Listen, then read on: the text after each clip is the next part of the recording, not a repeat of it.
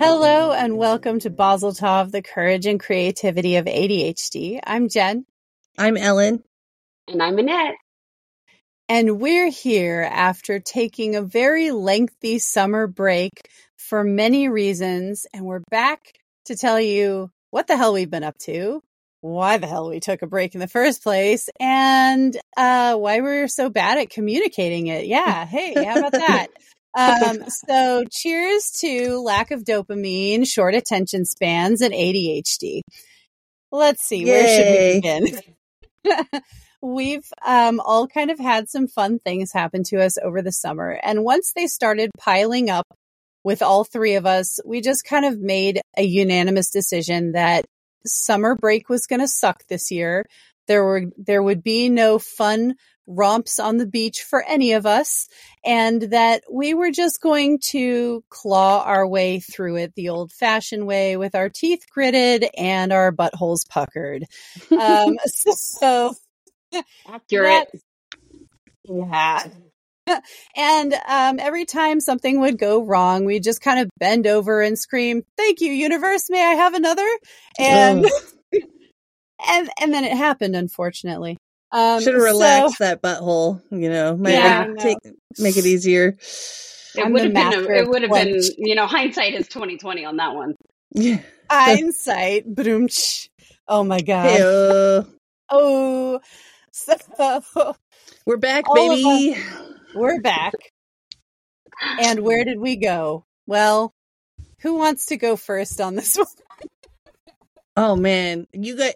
I feel like I had it easy compared to you this summer. So why don't we go easy to hard?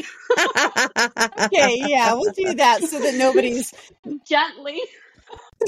Well, ease everyone into this with just the tip. Go ahead, Ellen. Yes. I mean, I guess the worst thing that happened to me was I lost my job at the bakery. That was unfortunate. It was just they had to lay off some staff because of budgeting concerns. So that happened. But other than that, nothing really changed too much in my life, I would say. What about the poop water basement, though? Oh, God, yes. My basement did flood with poop water for the second time. That was unfortunate. Yeah, I finally got that fixed. Yep. Oh, God, cleaning that up is never fun. But got that taken care of, and had some great times with my kids this summer. I took them to Portland, and so that was fun. But it's really good to be back with you guys, though. Oh, I know. I missed you guys so much over our break. It's amazing to be back. Did the kids get to meet your boyfriend? Yeah, they did. They'd actually met him another time when he visited me, but we got to hang out with my boyfriend and his daughter, who's just a year older than my daughter, and so it was great for the kids to hang out, and we had a little slumber party, and so much fun. Oh, that sounds like fun. Yeah. Yay. Yay. Okay, so I don't know which one of you has it worse right now. I know. Should we flip a coin? No, I would say it's Jen. I think Jen definitely has the upper hand on that one. So, but not by a whole lot. I mean, yours is still pretty. Just different. We're all in different places in life. Yeah, so, Nettie, what's been going on with you? So before we even took a summer break, I had part of my hellish summer had already been put into place. At the end of June, my father was arrested by the FBI for distribution and possession of child pornography, and which I know he didn't do. And people will say, "Oh, but you never know. People do things." No. If you know my father, he definitely did not do this. Now, the background on that is that my father is a software developer, and he worked on government systems, and he worked for a company, and he just recently retired. He was forced into retirement, and then as soon as he was retired, boom, this happened. So basically we didn't know any of the details. We didn't know, if he was gonna come home and apparently because of the nature of the crime, they refused him bail. So my mom is all alone in her house, Oh, and your poor mom. And yeah, your poor dad. Well, yeah, my dad is adjusting. He still has hard times, but I had to drop everything, find a lawyer, and I'm still having to deal with a lot of things for my family and keeping everybody up to date and what's going on. But right now his trial is set for November 5th, but the lawyer said that that's not a good day for him, so that will be pushed off a little bit more. So during that time, whenever the trial ends up being, I will be going back to the States. But I'm kind of hoping that they find something in discovery that, just gets the case dismissed, is what I hope for, because, my dad is like the least creepy guy in the entire world. And you two have known him forever. Oh, yeah. Yeah. And, so they're still doing discovery? Well, the prosecutor turned over discovery. Now the lawyer and my dad are going through the discovery. Okay. And, taking a look at it and processing it. But what my dad had thought it was he was doing some research using peer-to-peer networks. And he thinks he might have gotten hacked. But then what he thought he might find, he didn't see in the first set of discoveries. So he was really disheartened. And, he was, he basically told my mom, because I don't know if anybody knows about the laws on child pornography, but to even have it in your possession is a crime in and of itself. So whether or not somebody hacked your computer or not, the fact that it was on your computer, you're already guilty of possession. So we don't know how to fight that particular charge, but the other one, distribution, if we can show that he was hacked and that's how the distribution was happening, then maybe they'll throw out the possession charge as well. But we have to figure out how to do that. So, we have to hire an expert witness and we have to finish going through all the details. And my dad can't say anything to us because every phone call he makes, every person he talks to, except his lawyer, when his lawyer physically goes to the jail, it's all being recorded. And it's all being listened to by the prosecutor. So you can't say anything. So you can't tell your family what's going on. You can't, all you can do is talk about your feelings or talk about other things. You can't get help. And then the other thing that had happened was that my dad has diabetes and he has heart disease and, his health is not good. Well, they took his medications with him when they arrested him. But once he ran out, they didn't reorder it. So my dad was not getting his blood thinners. And that set off his atrial fibrillation. So he was just exhausted halfway through the day. And then they're feeding him like carb heavy foods because everybody thinks that people in jail eat really well. No, people in prison eat well. The federal prisons, they feed their prisoners much better. This is a county jail that my dad is in.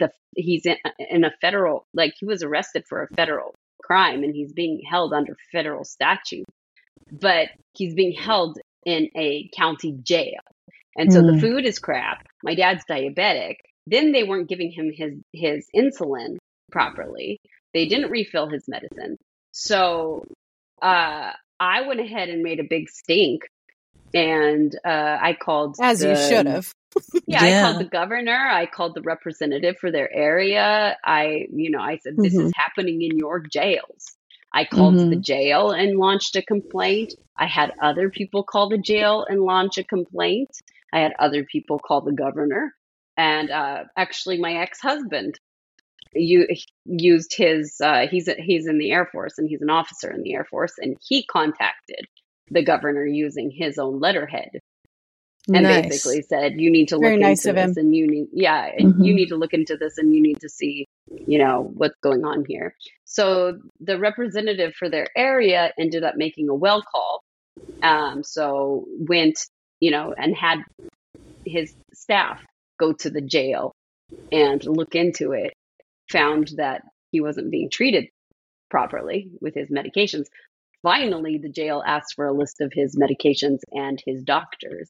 So now they're giving him his insulin on time, and now they're giving him his medication on time, but they didn't. So, Wow. Yeah. That's so really that dangerous. happened. Yeah. My Mhm. mom was like crying and talking to me and basically Yeah. like, they're trying to kill him. They're trying to kill your dad.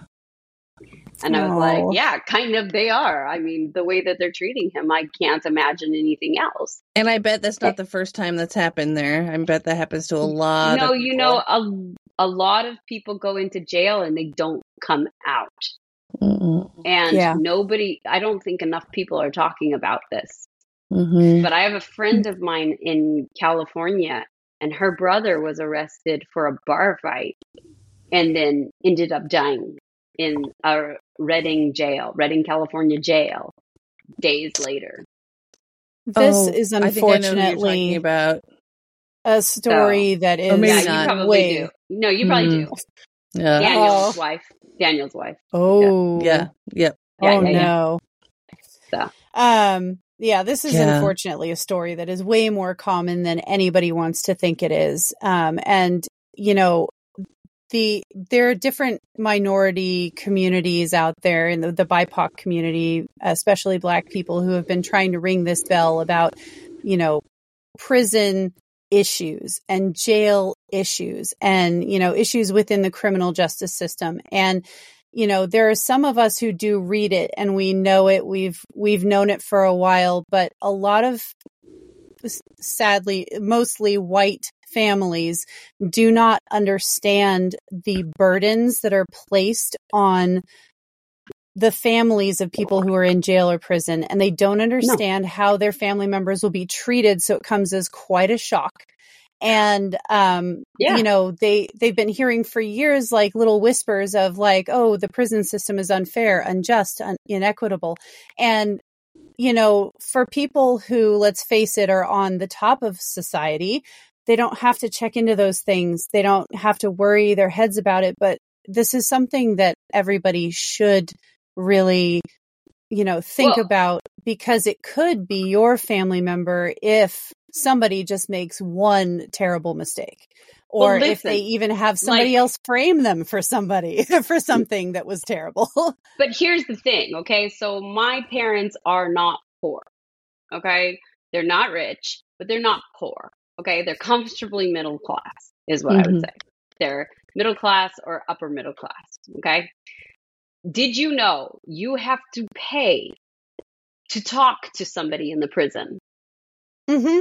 I did know that because I didn't know And it's that. not but even then again, it's not even I collect job shadowed anymore. in prisons, or not in a prison, Yeah. but in the county jail, and I worked in military law enforcement. Did you know at you one have point in to my buy life. your own pillow and buy your own blanket and buy, like, they don't provide that for you. You Ooh, that's freeze your ass off until a somebody. That's in that state, by the way. In Oregon, they do provide those things. Oh, well, that's nice of Oregon. Yeah. So, but Yeah. you're not guaranteed that. So know your rights when, like, Mhm. you know, This is even if Mississippi, you, right? yeah. But even if you don't think that you'll ever be arrested, look up what the prisoner's rights are, just in Mhm. case you do get arrested, because we had to set up a fund for Dad to be able to buy basic things. And Mhm. every time he calls, like, we have to pay, and it's not collect. And they take, like, every time you charge, like, you put $100 onto a calling card, they take a $8 fee just for fuck all, and then Convenience fee. yeah, and then it's charged by minute, and it's so expensive. So people who come from poor families, you can't afford that. My mom is paying like $100, $150, like every 2 weeks or every week, maybe, to be able Oh, to have the privilege of talking to her husband every day. wow. Right. And imagine, families who are strapped for cash, who, are collecting change out of their drawers to get gas for the week. Like, families like that are going to be at a severe disadvantage if a member of their family ends up in the jail system or the prison system. Well, they get forgotten. Those men get forgotten. They get thrown into jail, and then their family can't do anything about it, and they get forgotten. Wow. Yeah. Especially if they don't have pearly white skin. Yeah, like my dad was literally told by a lot of the guys, like, don't be surprised if your wife stops calling.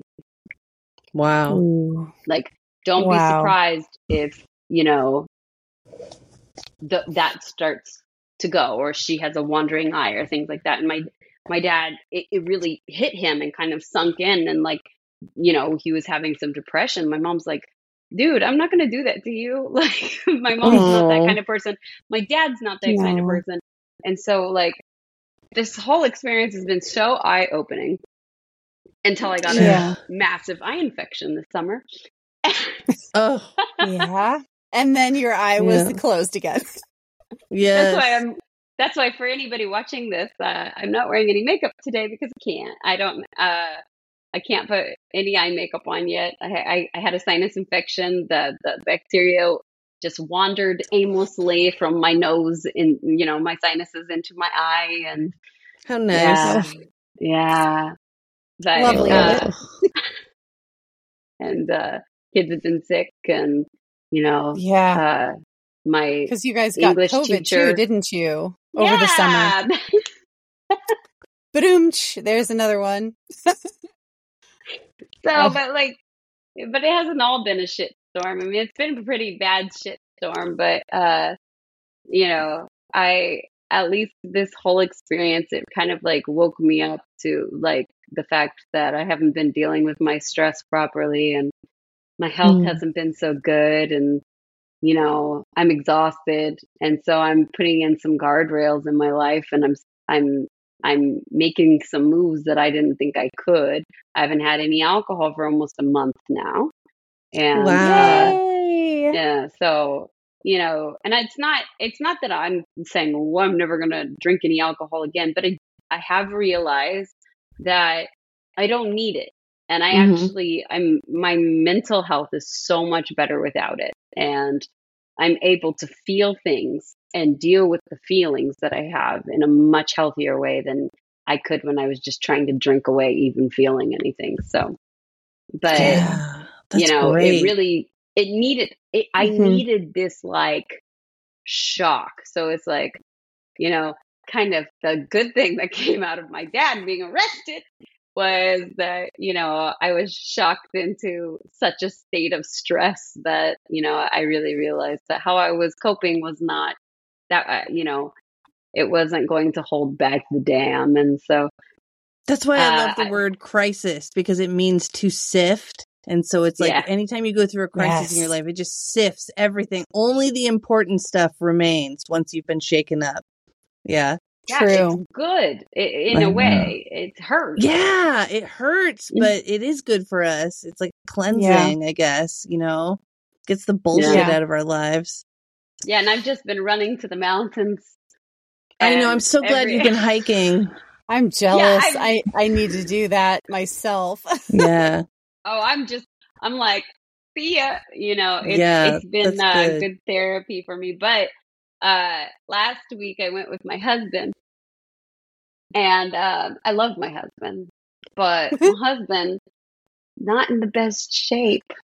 Oh, so, no. What would have been a 4-hour hike, and I probably would have finished it in about 4 hours or a little under, because that, I'm usually a little faster than average on my little hiking application thing. But what was supposed to be a 4-hour hike ended up being a 7-hour hike. Ooh. And I basically, at the end of the day, told my husband, I'm just not listening to your opinions anymore. because because I said let's leave by 5. At 5 o'clock, he was still sleeping. So I wake him up. I'm like, yo, 5 o'clock. And he's like, I'm going to take a shower. So he takes a shower. We get in the car. I'm a little just like, ugh, okay. But I got my coffee and I got a pumpkin spice latte. Fuck you all haters. And I've had one like, too lately. Okay.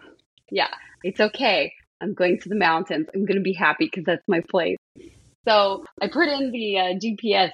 And my husband looks at it, he goes, that's wrong. And I'm like, no, it's not. And he's like, yeah, it is. When I checked yesterday, it was only 2 hours to get to the mountain. I go, babe, did you check all the way to the trail parking lot? And he said, oops, no. And I was like, maybe that's why I wanted to leave at 5. Mm-hmm. And he goes, oh, I understand. Okay. So we get there. There's like almost no parking. I magically found a parking space. It was great. And so I was like, and then we start hiking. My husband has to take a lot of breaks, that's fine. I figured that,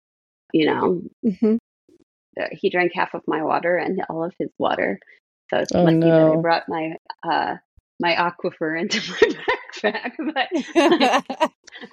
Yeah. But we get back down, and I always get a badge because I'm doing these 100 famous mountains of Japan challenge. So I have 100 mountains that I have to climb, and I get a badge for each one. And I have this like curtain that with all of the mountains' names and elevations, and I pin my badge onto this curtain every time. Well, by the time we finished, it was like 5 o'clock, and the shop was closed, so I couldn't find my badge. Oh no! No! You're kidding me! No. Oh, I'd be so pissed. Oh I found it on the internet. So okay, good. So you're gonna get your badge. Yeah, I got it. I got it. Okay, thank you, Amazon. Phew. Thank you. Okay, I'll relax now. Thank you, corporate overlords. But like, so then we get into the car, and I put in going home, and all of the highways have like major traffic jams, and so the highway and just taking the back roads was about the same time. And I'm like, maybe we should just take the back roads because then we could save on the freeway, because in Japan you have to pay tolls to use the freeway, and so it would save like $30 or something if we just took the back roads. And he goes, no, don't believe it. The highway is always faster. And I was like, okay. So we get on the highway, hit the traffic. It's 2.5 hour traffic jam for like 14 kilometers. So for 14 kilometers, which is like 7 miles, something like that, it took 2.5 hours.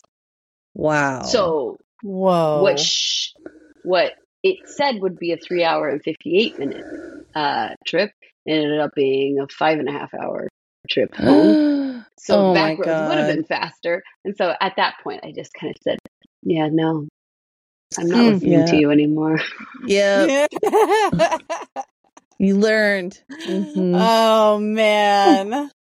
But other than that, I mean, you just kind of have to listen to somebody who's driven there before and maybe knows things. Yeah. And so this week, because there's 2 mountains that are both the 100 famous mountains that are right next to each other. And if it was just me, I would have hiked both of them in one day. And, it would have been good. But I knew my husband couldn't do 2. Like that was never in the cards. And so this week I told my husband, I was like, I really love you, but on Sunday we're gonna go climb this other mountain, and I'm gonna go by myself. Yeah. Aww. I'm sure he understood. He's like, that's okay, I'm still sore. I'm like, yeah, it sounds like you're more into hiking than he is anyway, but that was really sweet of you to take him with you. Yeah. Well, he wants to take videos and make YouTube videos, so I don't know. But he told me, he goes, take the GoPro. Mm-hmm. So now I'm going to be just the goat going up the mountain with a GoPro, I guess. Nice. But I mean, Feel free if anybody's into hiking and you want to see what hikes are like in Japan, you can follow me on Instagram, Nediyama, or on TikTok. So Yeah. Yeah. Hiking Awesome is pictures good. too. yeah. Mhm. They're And very sometimes pretty. I torture my children with it too. Excellent. Yes. Okay, Jen, tell us the shitstorm of your summer. Oh, okay. Summer shitstorm. We're doing this. But first I do want to validate something Annette said earlier about her parents. They are some of the sweetest people on the face of the earth. And Mhm. I'm one of those people that, when I was growing up, some of my friends' dads were really super creepy with me, and never, ever was Annette's dad super creepy with me. Not even once. He's just not the kind of, when she says he's not this kind of person, and if you know him, you would know that. I know what she means by that. It's hard to explain, but he's extremely honorable to a fault. And I just wanted to put that out there so that she wasn't the only one saying it. Because Thank you. You're welcome. It's when you get into a situation like this, you kind of feel sometimes like you're the only one who's, saying all this stuff, and how would anybody else believe you, because they have no basis to believe you. And, And it's there's such a loaded charge. It's such a it is. loaded charge. It's loaded. People and hear that. They hear that word. They hear child pornography, and they just already form an opinion. Mhm. Yes. And I did too. I'm guilty. There's a lot of bias when it comes to it. And, the most natural reaction is to be like, well, what if it is a real thing? And oh my God. And it puts the doubt in you. But, this is just not the kind of person that it's all wrong here.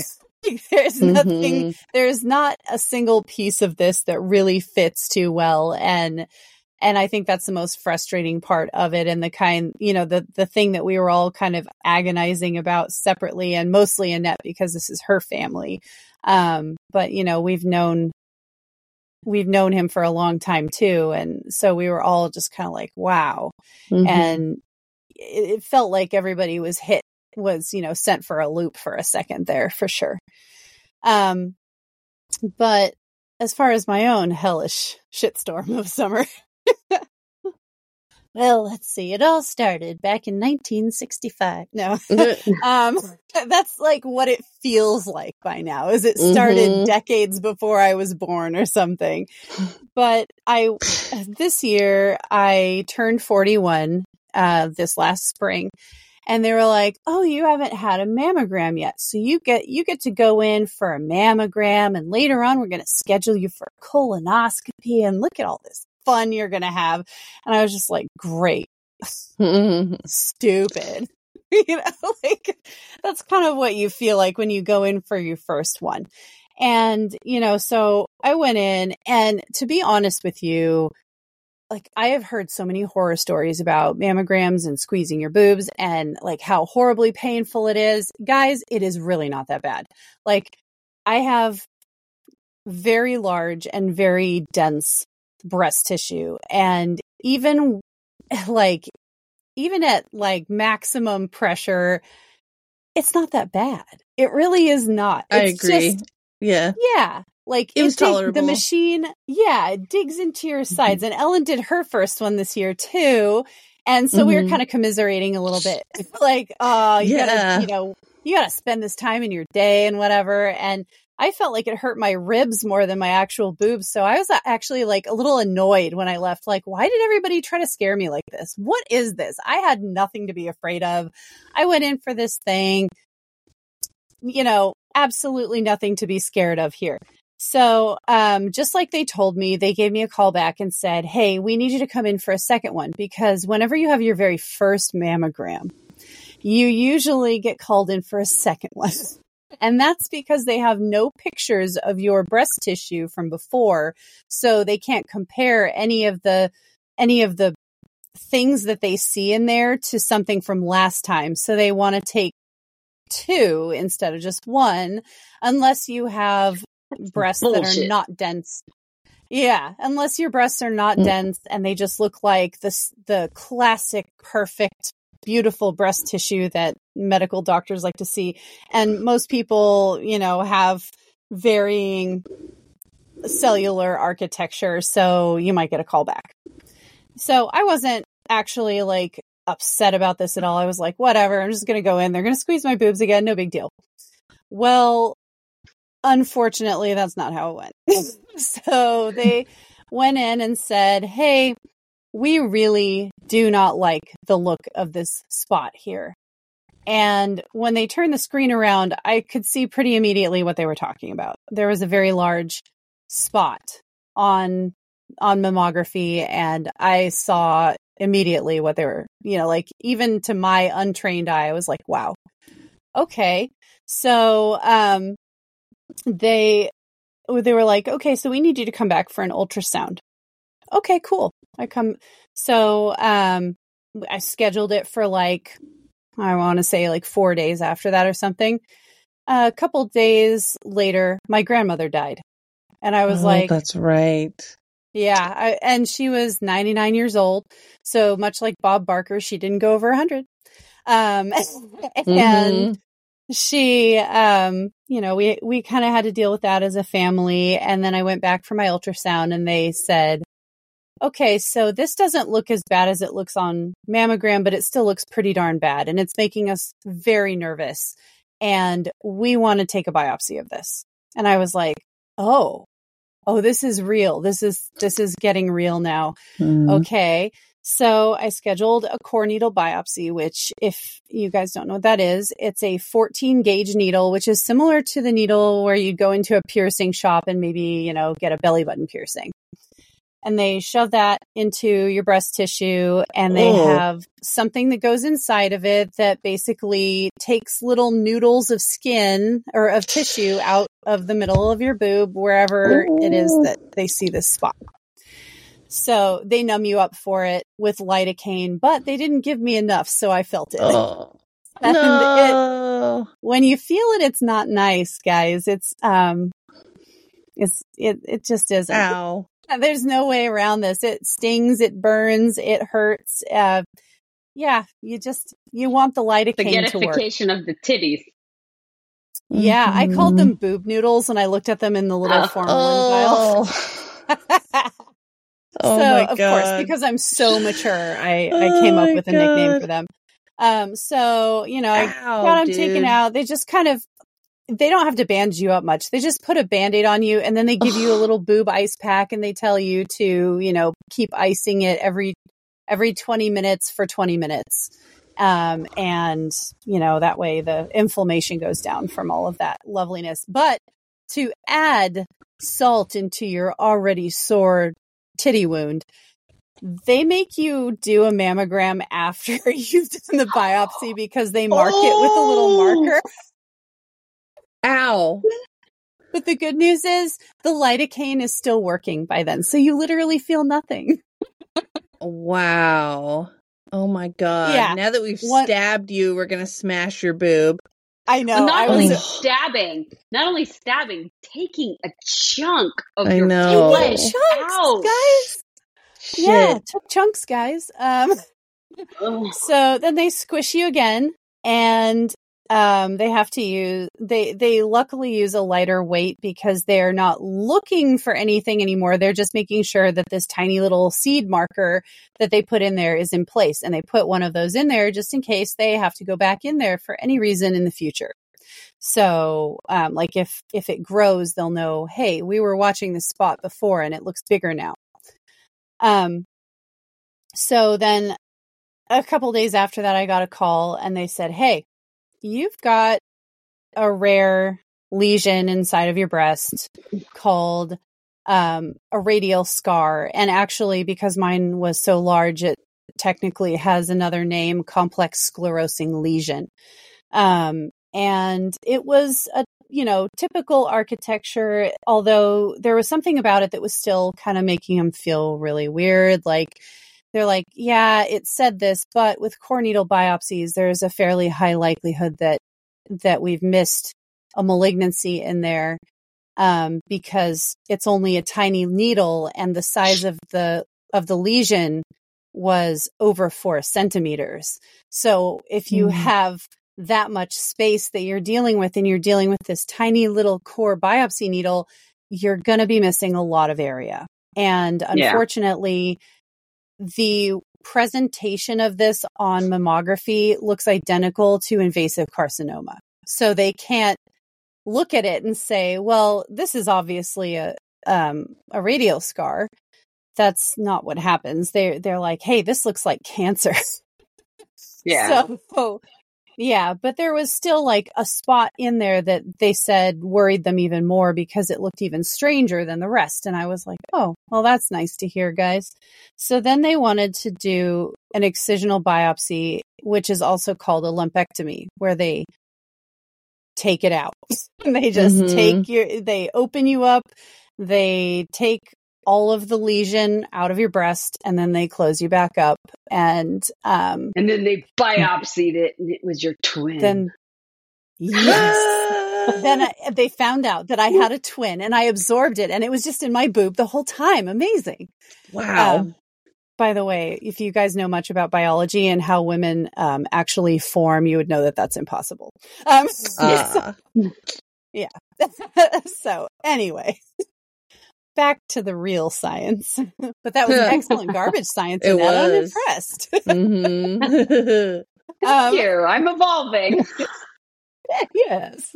So you got the lumpectomy? I did. I had a surgery over the summer. It does take a little while to heal. I have a feeling it's more painful for other people because I'm really good at ignoring pain and I don't have typical pain responses. So like I can sustain a pretty interesting kind of injury, and depending on where the location is, it might not hurt at all and I might not feel it. And that's something that was passed down to me from my dad, who also has a very similar way that he experiences pain in a random sporadic ways. So instead of feeling like, oh my God, it's so sore and it's throbbing or whatever, most of the time I felt nothing until all of a sudden I would feel a stabbing, shooting pain.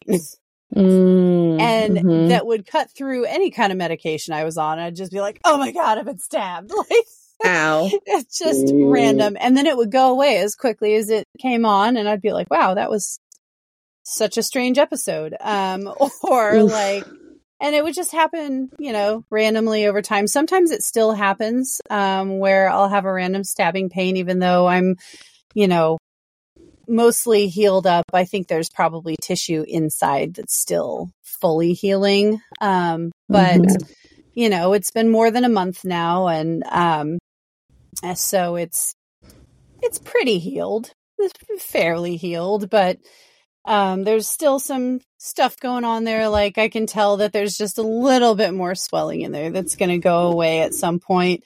The tissue kind of she did a really good job with it. And, it's really minimal scarring. It looks like, for now. And, there's just a few differences in the appearance of everything. And I'm fine with all of that because, I'd rather have that stupid lump out of there. Yeah. Man, why do our boobs have to betray us like this? What the fuck? I don't know, right? I know. I did understand. what they tell you is the right thing to do and breastfed my tiny little crotch muffins that I plagued the earth with. And, this is what they do. They turn around and stab me right in the back. No, they stab you in the titty. In the titty. And then they squish it.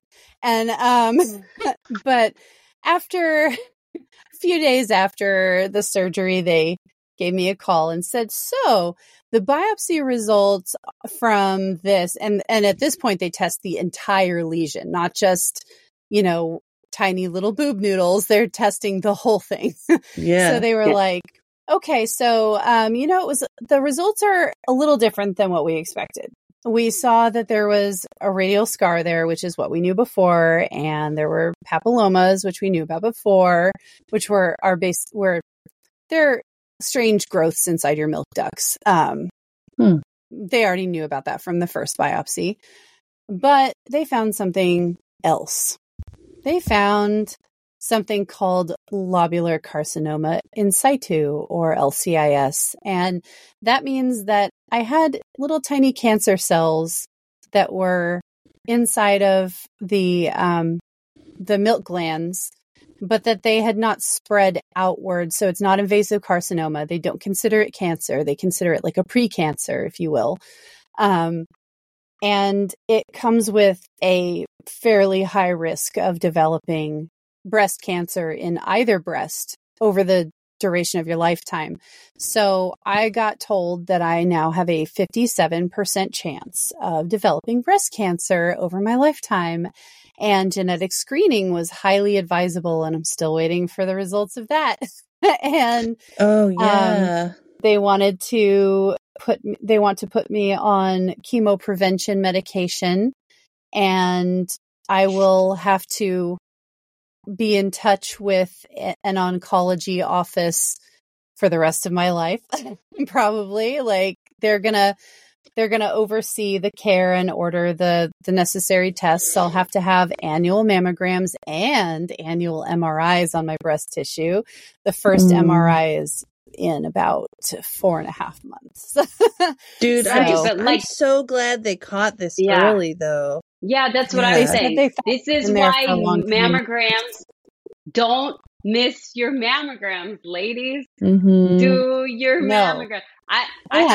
I'm in sin because I haven't done mine yet. I got the notice that I need to schedule it like a year ago, and I haven't done it yet. But like Jen has inspired me. Like I gotta go get my titty pictures. Yeah, get your titty pictures. Mm-hmm. Definitely get them, and whatever is in there, just face it if it ever comes along. But sometimes life can surprise you, and this did surprise the hell out of me, because despite being overweight and having polycystic ovarian syndrome and having ADHD, I have never been considered unhealthy by doctors. I have continued to exercise, and even though I'm overweight, I am still healthy. None of my labs have ever come back abnormal for anything. So, as far as we know, there is no breast cancer in my family or any other cancer except colon cancer. That's the only one that we've been able to track, and that we're not sure if that's a familial genetic thing or if that was random. So to hear that I have such a high chance of developing breast cancer over my lifetime, it basically just took all of the air out of my lungs. I was just like, oh my God, are you kidding me? Like 57%, that's almost 60%. That's like very close to if not when, or when not if, like, because most people say if I ever get it or if this happens, but with me it's almost to the territory of when. So it's, you almost feel like you're waiting for that moment when something worse is going to happen. And every single time I had an appointment, and I had so many medical appointments this summer, I just expected to hear something new and worse, and it makes you kind of paranoid and it makes you feel panicky. So my anxiety went through the roof. My depression also kicked up. I felt kind of hopeless for a minute. Even though I didn't have like cancer proper, I still had cancer light. And by the time I went in to see a medical oncologist, the person that I was speaking to said, this was probably in there since you were in your like 30s, maybe even your 20s, because of how large it was. And Could you feel it? Could you feel the lump? Oh. No, because some breast lumps you can't feel, especially if you have dense breast tissue like I do. So if I had breast tissue that was not dense, I would probably have been able to feel it. And in fact, once I knew where it was, I had a period, and my breasts kind of, how they kind of like swell up just a little tiny bit, and like they kind of ache a little bit. I could feel where it was after I already knew where it was. But because dense breast tissue can feel kind of lumpy for completely normal reasons, That's all it felt like, was just a teeny tiny, not even like a pronounced bump. Like, I really had to sit there and go, oh yeah, maybe that is what that is. It still wasn't too apparent. So, so this stuff can kind of take you by surprise. And, if you are up for a mammogram, definitely don't delay because, you could regret that later. Because they said that if I had left this until I was 50, chances are it would have developed into a lobular carcinoma by that point, an invasive one. And then I would have been dealing with actual breast cancer, possibly a double mastectomy, which is still on the table, by the way. That's another thing. Part of this lovely shitstorm summer is they're not sure yet whether they're going to suggest a double mastectomy and full hysterectomy for me. I would assume that would come with your genetic testing, right? Yes. Yeah. We have to know the results of the genetic test. Given the fact that the chance was as high as it was, the medical oncologist said, we're going to just not start treatment until we know the results of the test, because there's a chance that we might just have to take everything anyway. And then, you wouldn't have to take this medication that has some potentially toxic side effects. So, he was all for waiting and, and seeing what happened with that genetic test, since it takes, maybe like a month to get back. Right. So still waiting, and we'll see what happens there. But that has been my summer. Yeah, hopefully you don't have to, hopefully those genetic tests come back and it's, your risk goes down, but. Oh, well, it won't go down. My risk won't go down. It can only go up from here. Either way, you'll have more information, to know what to do. So that's, I'm hoping it doesn't go up, because if it goes up, then we're dealing with when, not if. And then that's where they say you need a double mastectomy because you're not going to escape this. It's so hard when I'm realizing you guys are both in situations where you're just kind of waiting, you're waiting for your dad's trial. You're waiting for your test result. It's so hard when you're in that spot where all you can do is just hurry up and wait, and you feel like you can't control it no matter what you do. That's so hard to deal with. You feel guilty just living your daily life, at least in my situation. Like, you feel guilty living your daily life. You feel guilty going out and doing things because, he's stuck and there's no answers for him. And so it's like, you have to really balance, like, I can't control his situation, but that shouldn't. He wouldn't want you to not live your life too, Right.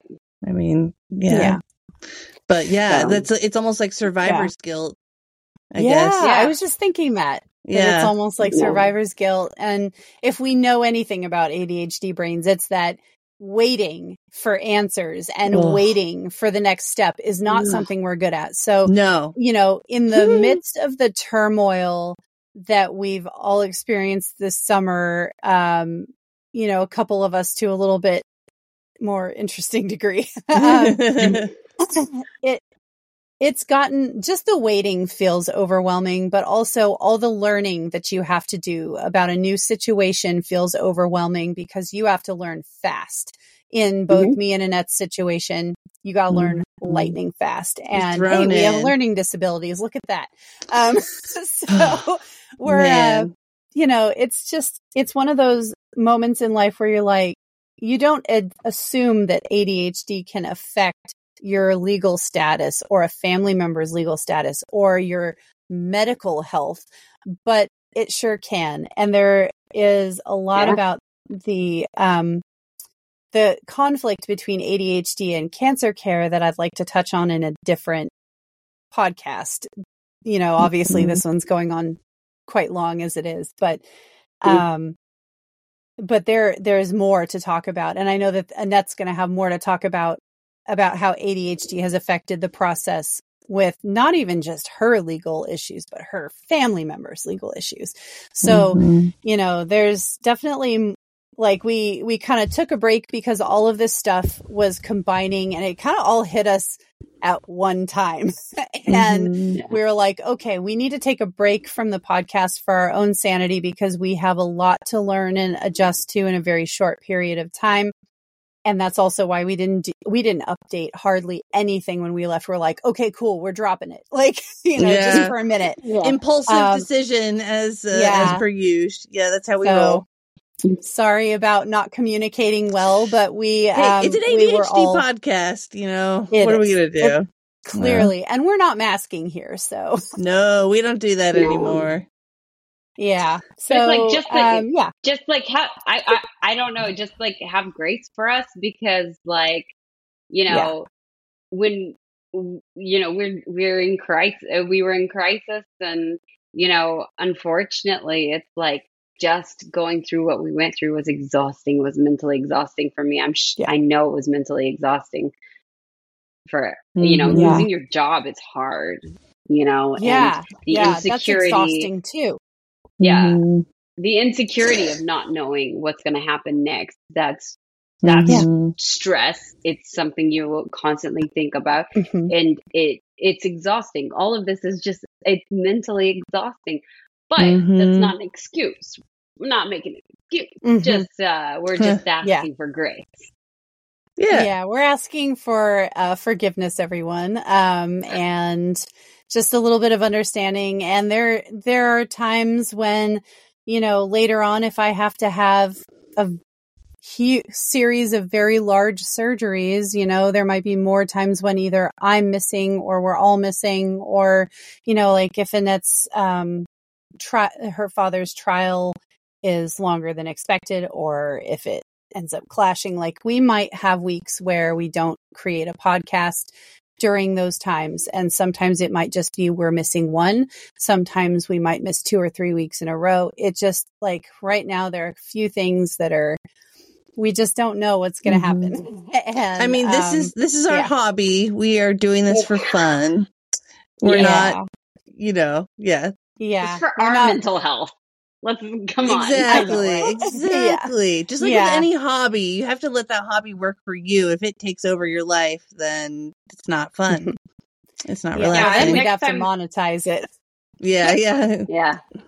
And we're gonna talk about some fun stuff coming up. We're gonna, you know, our podcast is gonna get sometimes a little more serious and sometimes a lot more light than it has been. So we're kind of we're gonna have fun with this, and you know, we're looking forward to you guys joining us on the journey. Yeah. Thanks, everyone. Yeah. So thank you for being here again, and thank you for riding out that uncomfortable wave of silence that we threw your way. And hopefully we won't have too many breaks in the future, because we really do love producing all this content for everybody, and it makes us feel good that we feel like we're helping other people. So, anyway, if you've listened this far, just thank you again. You rock. Yeah. We love you all. And Basil Tov. You do. Basil Tov.